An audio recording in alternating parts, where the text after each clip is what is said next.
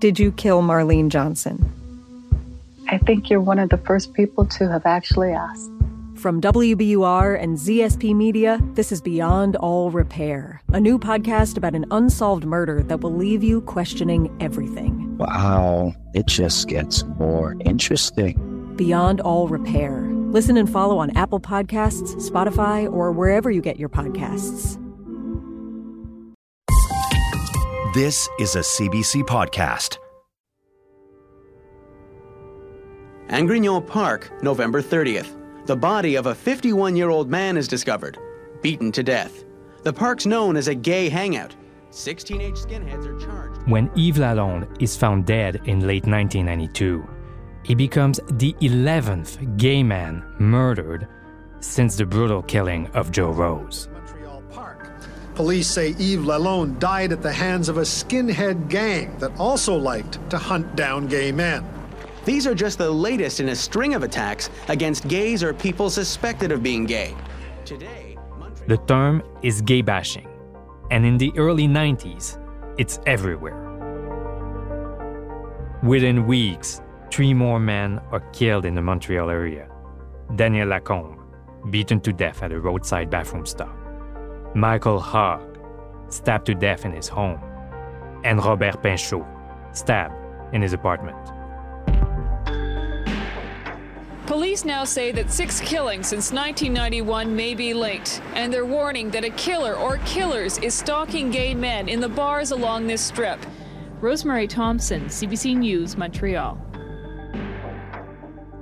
I talked to Michael Hendricks a lot. Like on every single story, I would go to Michael Hendricks. And of course, the frustration level would go higher and higher and higher and higher because, you know, you go from 1 to 10 to 13. It's like, it's horrific, right? And so for the community and for Michael Hendricks, he was at his wit's end and he felt that nobody cared.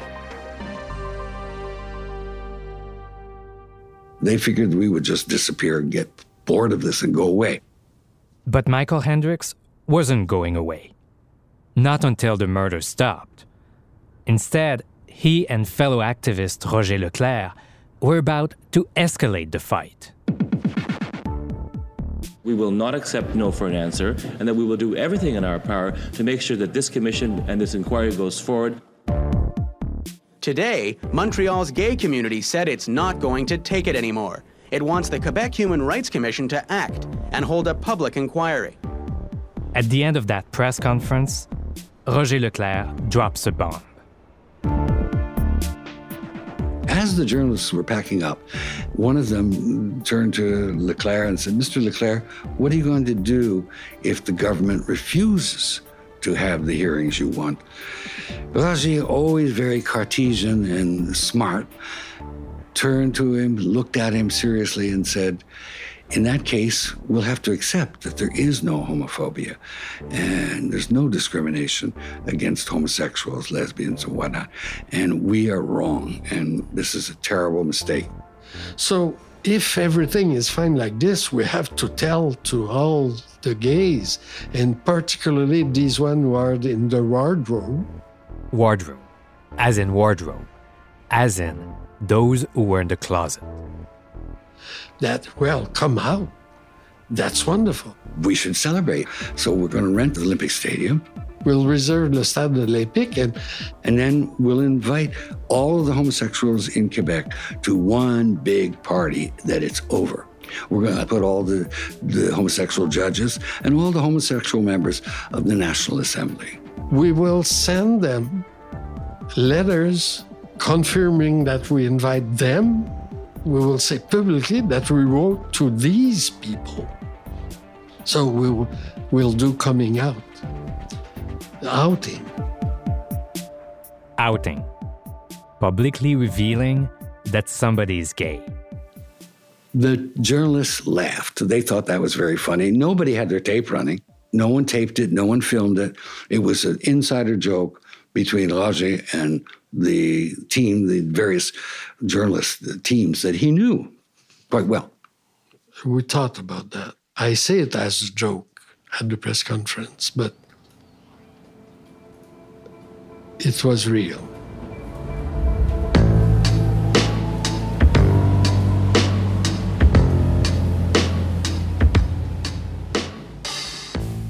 I'm Francis Plord, and this is The Village, the Montreal Murders. Well, I'll tell you this much. There are members of our community who are ready to take up arms. We don't wish that to happen, but there are people who are talking about it, for sure. When I started this investigation, I focused on police inaction around a series of gay murders.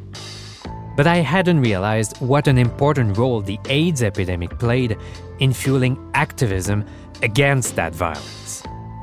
Because the discrimination gay people faced was not just from police, it also played out in access to treatment and care. Between 1987 and 1992, in Montreal, Toronto, and Vancouver, AIDS became the leading cause of death among young men.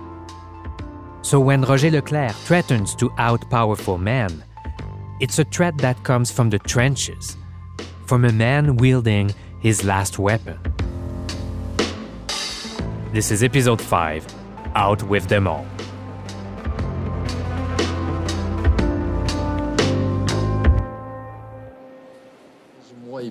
Roger Leclerc est un radical de la cause gay. C'est un militant de... Radical. Radical. That's a description that stuck to Roger Leclerc. For making waves, for tirelessly pushing against the grain, for insisting and insisting in language so evocative that he became known as the silver-tongued warrior. By all accounts, he is one of the founding fathers of Quebec's gay rights movement. Bonjour.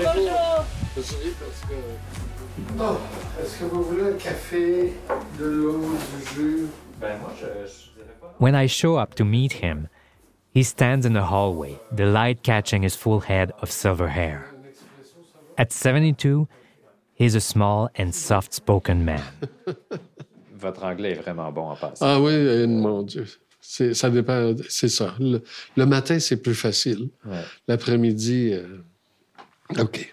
It's rolling. Okay, so why is it important for you to talk about this period? Oh, God. We have to know where we come from. And gay community, gay men, and the society in general, we forget. It's actually more than forgetting. It's a piece of history that most younger generations don't even know.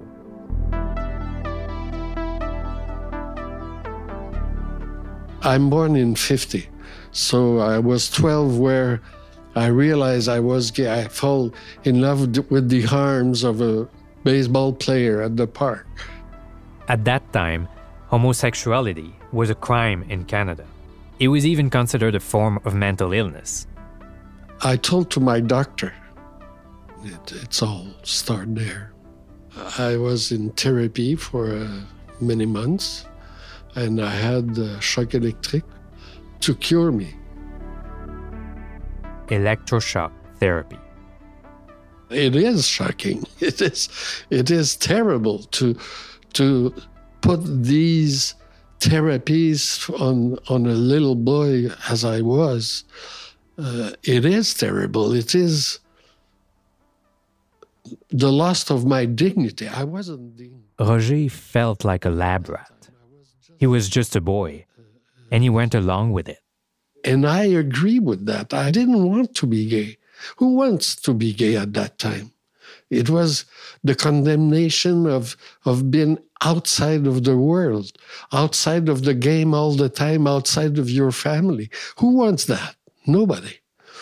So I agree. Yes, cure me, please. So I was cured. It's the reason why So Roger lives a straight life for several years. He marries a woman. They even have kids. But as they move to Montreal, it seems like the so-called cure is failing. I was afraid of Montreal. I was afraid about my homosexuality. And for me, Montreal it was the place where we can live as a gay man.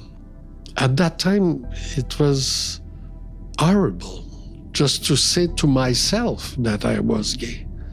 Saying I'm a gay man, I did that at 29. And it was terrible for me just to hear me saying this. And I've been married for 6 years and probably a very bad husband sexually because I have no interest really. And one night I just got with a man and it was a liberation. And 2 days later I said to my wife, well, I'm gay. And that's it. It was just freedom. Roger picked a good time to come out. Things were slowly beginning to change in Quebec, in Canadian law as well. Pierre Elliott Trudeau was Justice Minister at the time. As he put it, there's no place for the state in the bedrooms of the nation, and I think that... This was a time of free love, and Roger was having the time of his life.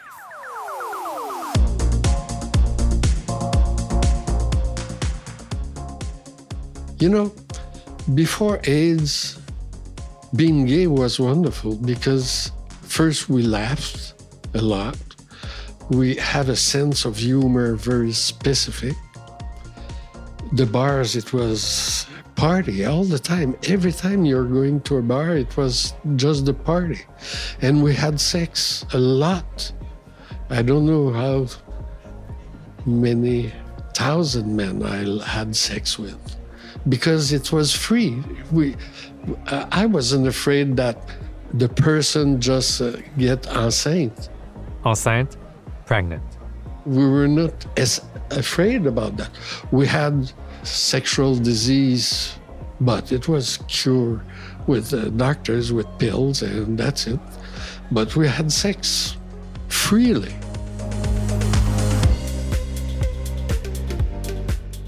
After making up for all that lost time, Roger met his lover, André.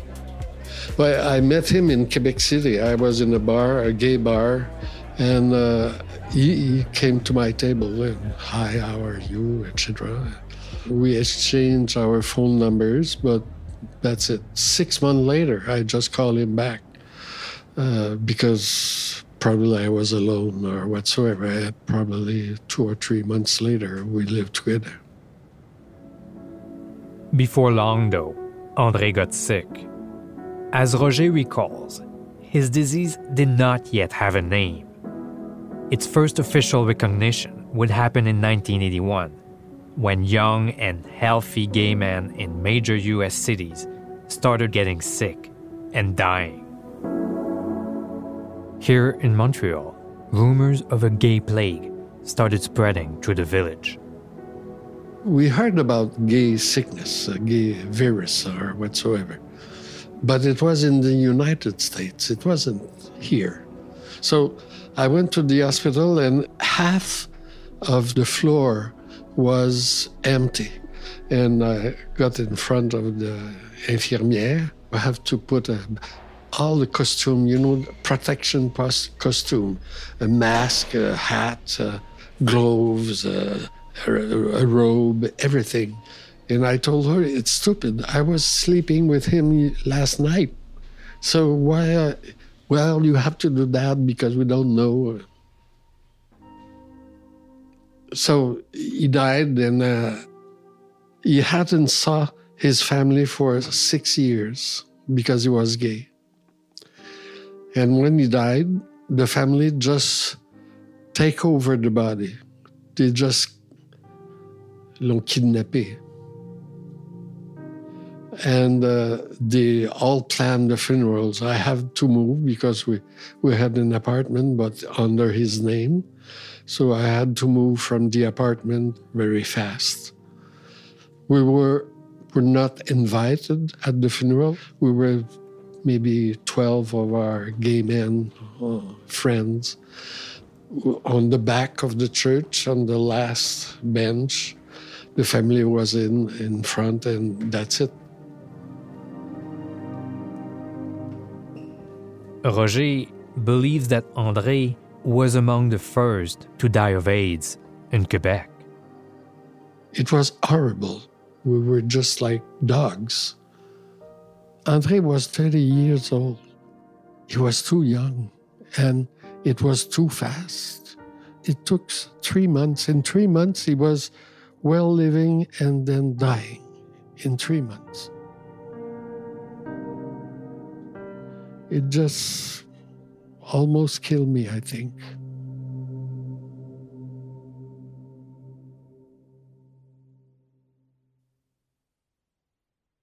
Hey, I'm Charlie Webster. I'm the host of a show called Scamander. It's all about a woman from California named Amanda C. Riley, a beloved member of her local community, and dying of cancer. But it was all one big lie. If you think you know what Scamander is about, think again. There is so much to the story that you will not see coming. The pregnancy is reversing the cancer. Listen to the show everyone is talking about. The Twisted Journey of Scamander is available now, wherever you get your podcasts. If you have sex with more than one partner, it's like Russian roulette, because you can get AIDS. Or you can get lucky. The truth about AIDS, the plague of the 80s. HIV, the human immunodeficiency virus, is the virus that is believed to cause AIDS. Have just one safe partner, or always use condoms. Always. The question is, when does your luck run out? AIDS is a killer. Protect yourself. I started to learn about AIDS in Toronto. We knew nothing about AIDS at that time. They were talking about that there was this disease that was killing gay men, and everybody thought it was poppers. So we were like, okay, well, geez, that's a drag. Like, love my poppers. Of a study which shows that the lifestyle of some male homosexuals has triggered an epidemic of a rare form of cancer. Robert Bazell now. Conspiracy, yes. It was gays. Yes, of course, with their way of living, it's normal that they're going to be sick. I mean, I had a doctor in Montreal tell me, well, just don't go to New York. It was a New York thing and a San Francisco thing, and it wouldn't happen to us.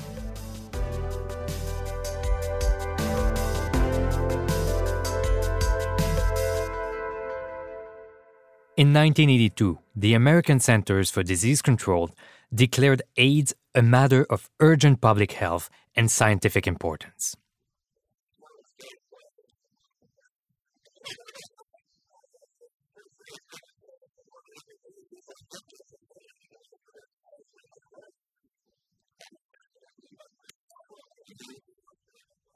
Yet those in power ignored the early warnings. They even made fun of them, like US President Ronald Reagan joking with one of his advisors. It took a Hollywood icon to catch the disease for the world to pay attention.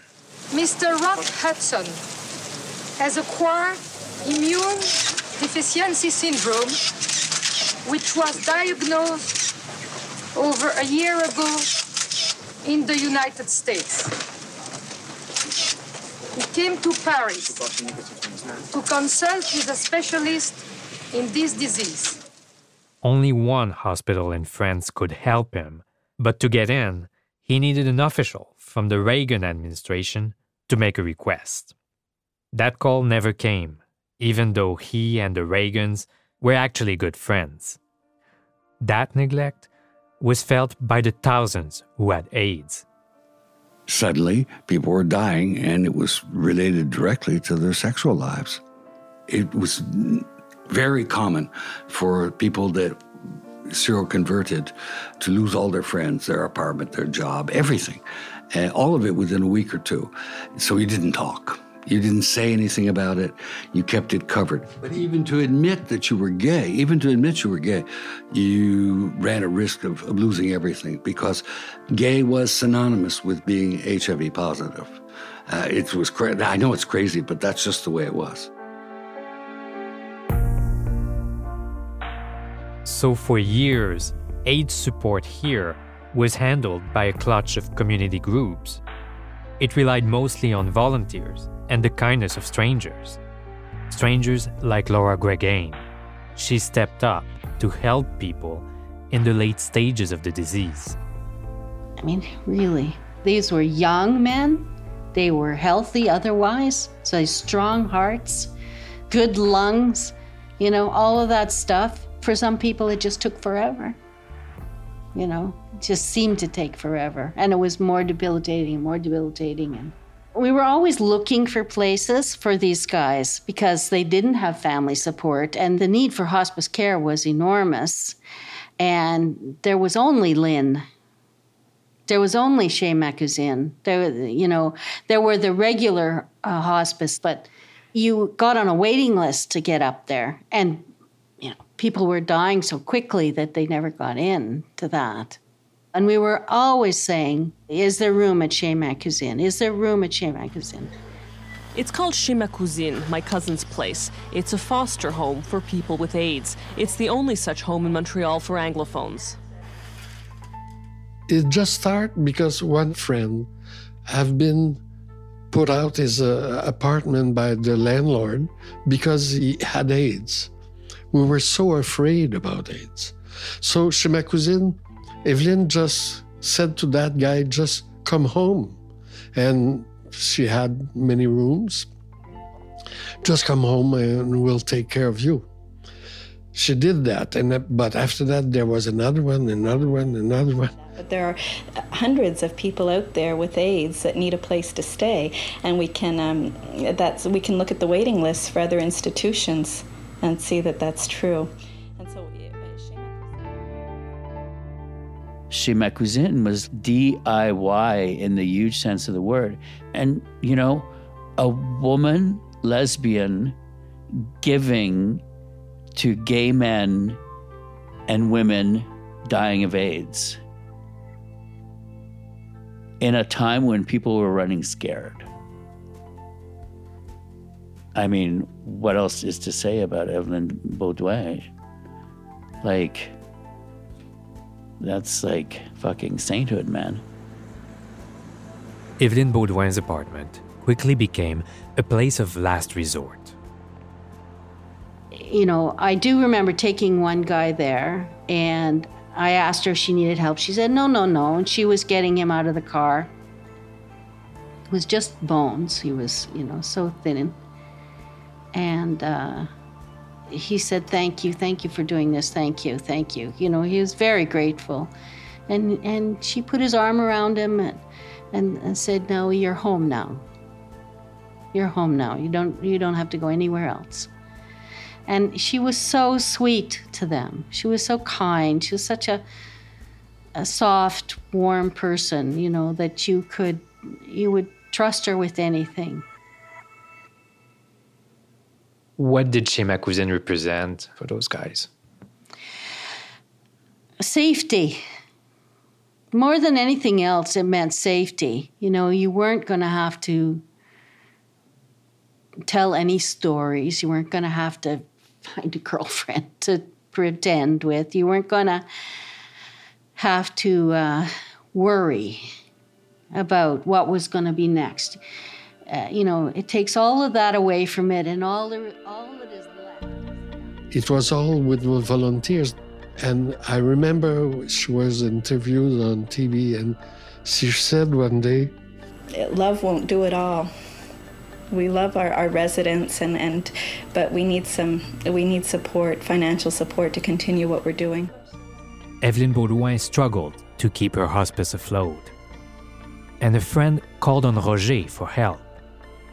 He told me, well, you should be on the board over there just to help them to get some money. So I said, yes, okay, fine. I do remember him. He was a remarkable guy. He's still alive. Is he? Yes. Good for him. Good for him. How did he manage that? No, it was a difficult time. It was a difficult time. I just felt like everybody around me was dying at that point. And it was a really, you know, I mean, I went into it with my eyes open. I knew people were going to die, you know. I lost all my friends. All my friends I had when I was 30 just died. And I'm not the only one. It's not something special. We're used to that. We got to funeral every week. I stopped one day. I just stopped going to funeral because I just can't stand it anymore. I just can't stand see the family who give the dignity to a body. Why didn't you give him before when he was alive? It was outrageous. I was enragé. No, I just can't stand it. I can't. It was too much.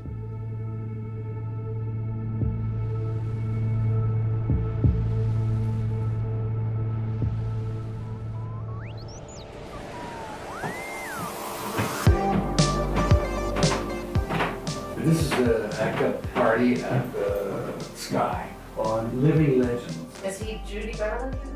No. Unlike their fellow activists, Michael Hendricks and his partner René are largely spared from the epidemic until December 31st, 1989, New Year's Eve. And we had a couple of beers. There were maybe 6 people we'd known a long time there, and Luc showed up, and I asked him, Luc, I haven't seen you in 6 months. Where have you been? And he said, I've been depressed. And I said, boy troubles? So the joke, you know. And no, it's worse than that. I said, it's not your career. No, everything's fine. What's the problem? He said, I'm seropositive. I just found out 6 months ago. I haven't been able to accept it. It's very hard. I said, oh, God, no. I said, that's terrible. He said, well, what you don't understand is that everybody else in this room is too, except you and René. Why didn't anybody tell us? And then he said, parce que vous allez nous faire tomber comme amis. Because you'll ditch us as friends. It was when Luc told us that everybody was HIV positive that the penny fell, doing. We had to accept it. It was impossible to lie to ourselves anymore or to lie to everyone about it. It just was terribly, terribly depressing. And what was particularly depressing was the attitude towards us, that we would be self-righteous or that we had opinions about whether people were guilty of being infected. You see, when you were HIV positive, it was your fault. And that anybody would think that about us was really very, very unstabilizing. And that was really very difficult because our lives were good and we had great lives. And we weren't rich, but we had everything we wanted. And then, there was no point in having all that when your world folds, and it did fold.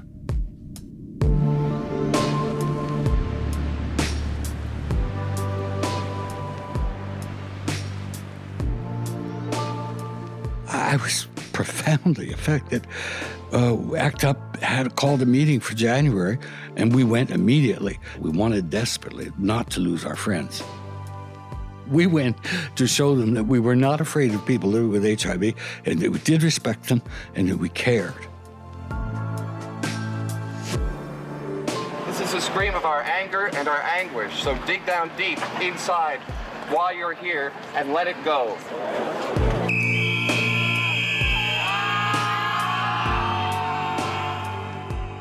Michael joined ACT UP as it organized its first protest in Montreal, a die-in. People lay all over the street, clutching signs that said things like silence equals death or ACT UP for life. So ACT UP became extremely important because it was a method of expressing to our friends and other people in the gay community that we certainly weren't going to discriminate against them. We didn't blame them for being infected. We knew that they were completely innocent. I mean, nobody knew that it was a silent disease,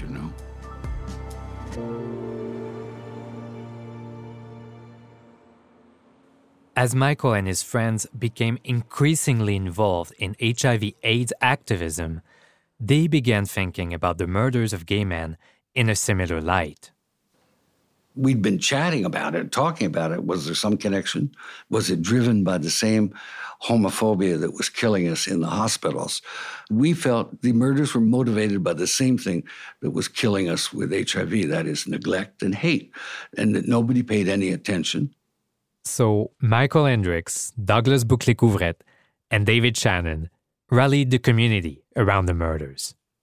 We formed something called the Committee sur la Violence, Committee on the Violence, and it was purely the violence question. So I went there and identified about 12 or 13 gay men who were killed, and the crime wasn't solved by the police. And that's when Michael meets Roger, when they create the Comité sur la Violence. What's your reaction when you see him coming to that meeting? My God, are we lucky? We got him. Come here, sit at this table. And when he figured out what was going on, he said, well, maybe I could be president of this committee. Yes, you be president and spokesperson. His French is beautiful. He speaks really well. They were the one who told me maybe there's a serial killer. And how do you react when you hear about this series of murders not taken seriously by the police? It was ambiguous, ambigu. In a way, it was the way it is. The same thing that when the doctor announced me I was seropositive, it was normal. I'm a gay man. I'm going to get AIDS. That's it. So I'm a gay man in a park. It's normal that I'll be killed. And we knew. This is what they were living. As a gay person, you were a second-class citizen. You had to accept that you were more at risk of getting sick or being killed. So that was part of my reaction. The other one was, it's terrible. The murders were just the point of the iceberg. We knew that there was murders, but these are the extreme of the normal violence we had. We knew that. Roger had witnessed it firsthand. Skinheads had attacked his lover in a park at night, breaking his jaw and his ribs. The violence was normal, but for me it was unacceptable. Something had to be done, and the only person who can do it, it's us. There's nobody else.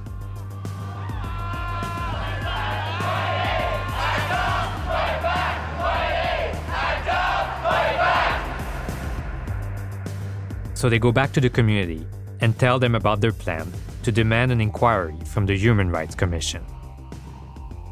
And I asked them, listen, we're on the margin of the society. Do you want us to stay on the march or to get on the society? All the leaders said, no, we want to be on the society, whatever the price we have to pay.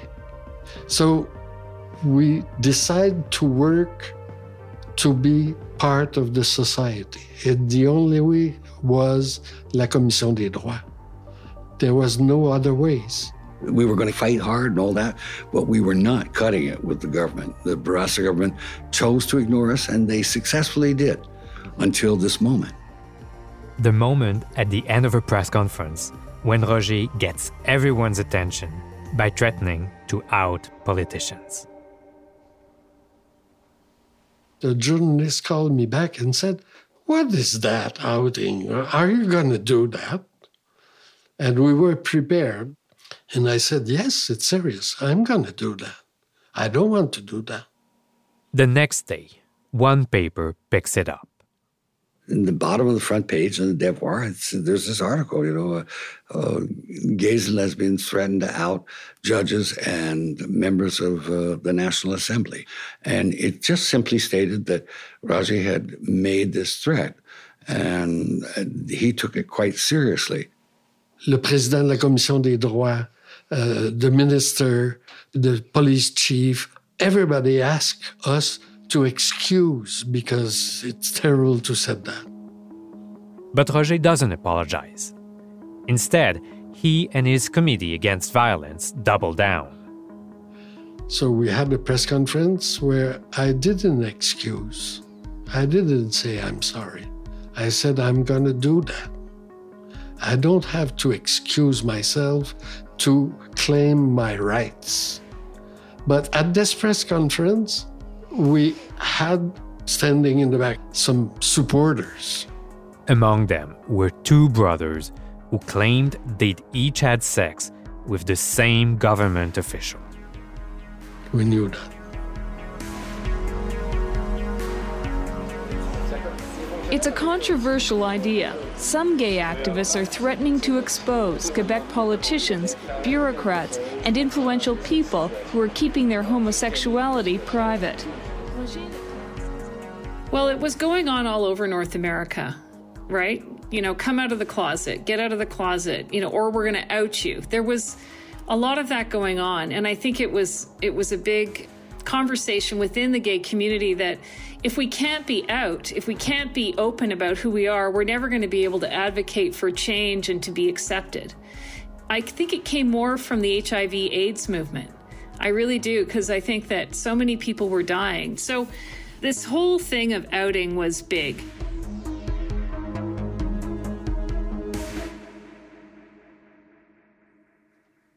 It's so not Canadian to threaten outing. It was quite common in the United States, particularly around the AIDS movement. But outing has never been done by AIDS activists. It's always been done by journalists, and it's always done to people that offend or do things to the gay and lesbian community that is considered and perceived as a setback. But, you know, nobody did it here. It was just not the style. Even back then, Roger had his reservations about outing. I hope I will never have to do that. I hope that the Quebec society is open enough to agree that we're victims of discrimination, to agree that there is necessity for public inquiry. I hope that from the bottom of my heart. But what I say, if that is not happening, we're going to make outing. I don't want to out someone. But I would be able to do it. One day, a journalist in an interview after that told me, well, it's terrible to do that to someone who's in the closet. It's his choice, the right of the people. And it's there. I told him, there is a war over there. We're dying of AIDS, we're dying of murders, we're dying of violence. So if the only instrument I have is a bazooka, I'm going to use a bazooka. So I don't want to out anybody, but I want discrimination to disappear. And I'm going to do what is needed to have that. In the end, Roger, Michael, and their group never outed anyone. They never had to. The phone rang at home, and I picked it up, and someone identified themselves as being from the Assemblée Nationale and representing the Premier of Quebec without mentioning his name, and then said, would you be open to accepting public audiences in front of the Human Rights Commission of Quebec? And I couldn't believe it. We'd won. That was exactly what we wanted. It was far better. And it was groundbreaking, a first in North America. It would take months to prepare. But there was more. After dismissing their requests, the Justice Minister finally agreed to meet with them. And when he came, it was almost friendly, I would say. It was, well, bonjour, Monsieur Leclerc, ça va bien, etc. You know, it was like never thing happened before. We never asked for a meeting, never refused, nothing of that. And he didn't speak about that. He just said, yes, we're going to try to work with you, etc., etc. But it was almost friendly.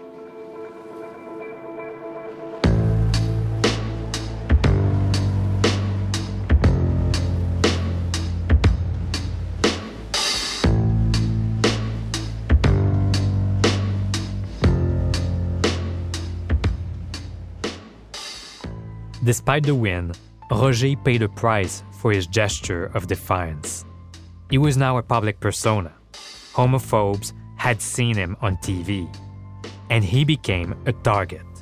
When we came to outing moment, there I received a lot of menace, threats at that time, and it was quite serious, quite frightening, I should say.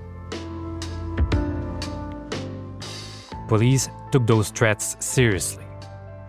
For weeks, Roger walked around town with bodyguards tailing him. And I received so much copies of the Bible saying that I'm the worst thing on the earth, or saying just be sure to be with someone because I'm going to kill you. You're just... So you received death threats and threats because you were exposed as a member of that group as a gay man? Yeah. And because we were asking to the full recognition of what we were. So we just wanted to normalize the gay community. So there was people who just don't accept that. You know, there's no religion accepting gays. No one. When you read the Bible and the Quran, etc., the worst thing you can be is be gay. And soon enough, the spotlight would be on the church and everything it hides. The police feel uncomfortable about it. The church feels uncomfortable, and the parishioners. The fact is that he was gay, and that it was a sex crime. When a priest is found murdered on the eve of the human rights hearings, the Archbishop of Montreal comes calling, and an old enemy becomes an ally. If, however, the speculation is correct that this crime is in some way related to sexual orientation, then we are doubly outraged. For it makes of it not simply a violent crime, but one motivated by hatred. Don't ask, don't tell. That's coming up on the next episode of The Village. The series is produced by Kerry Haber, Michel Gagnon, and me, Francis Plord. Original concept by Justin Ling. Check out the previous 2 seasons of The Village wherever you get your podcasts. You can also find Radio-Canada's French-language production of Le Village on audio.ca. Our story editor is Chris Oak. Our digital producer is S.K. Robert. Special thanks to Dave Downey and Alex Laplante. Editing, mixing, and sound design by Julia Whitman. Kerry Haber is the series showrunner. Our senior producer is Cecil Fernandez. The director of CBC Podcasts is Arif Nourani. Thanks for listening.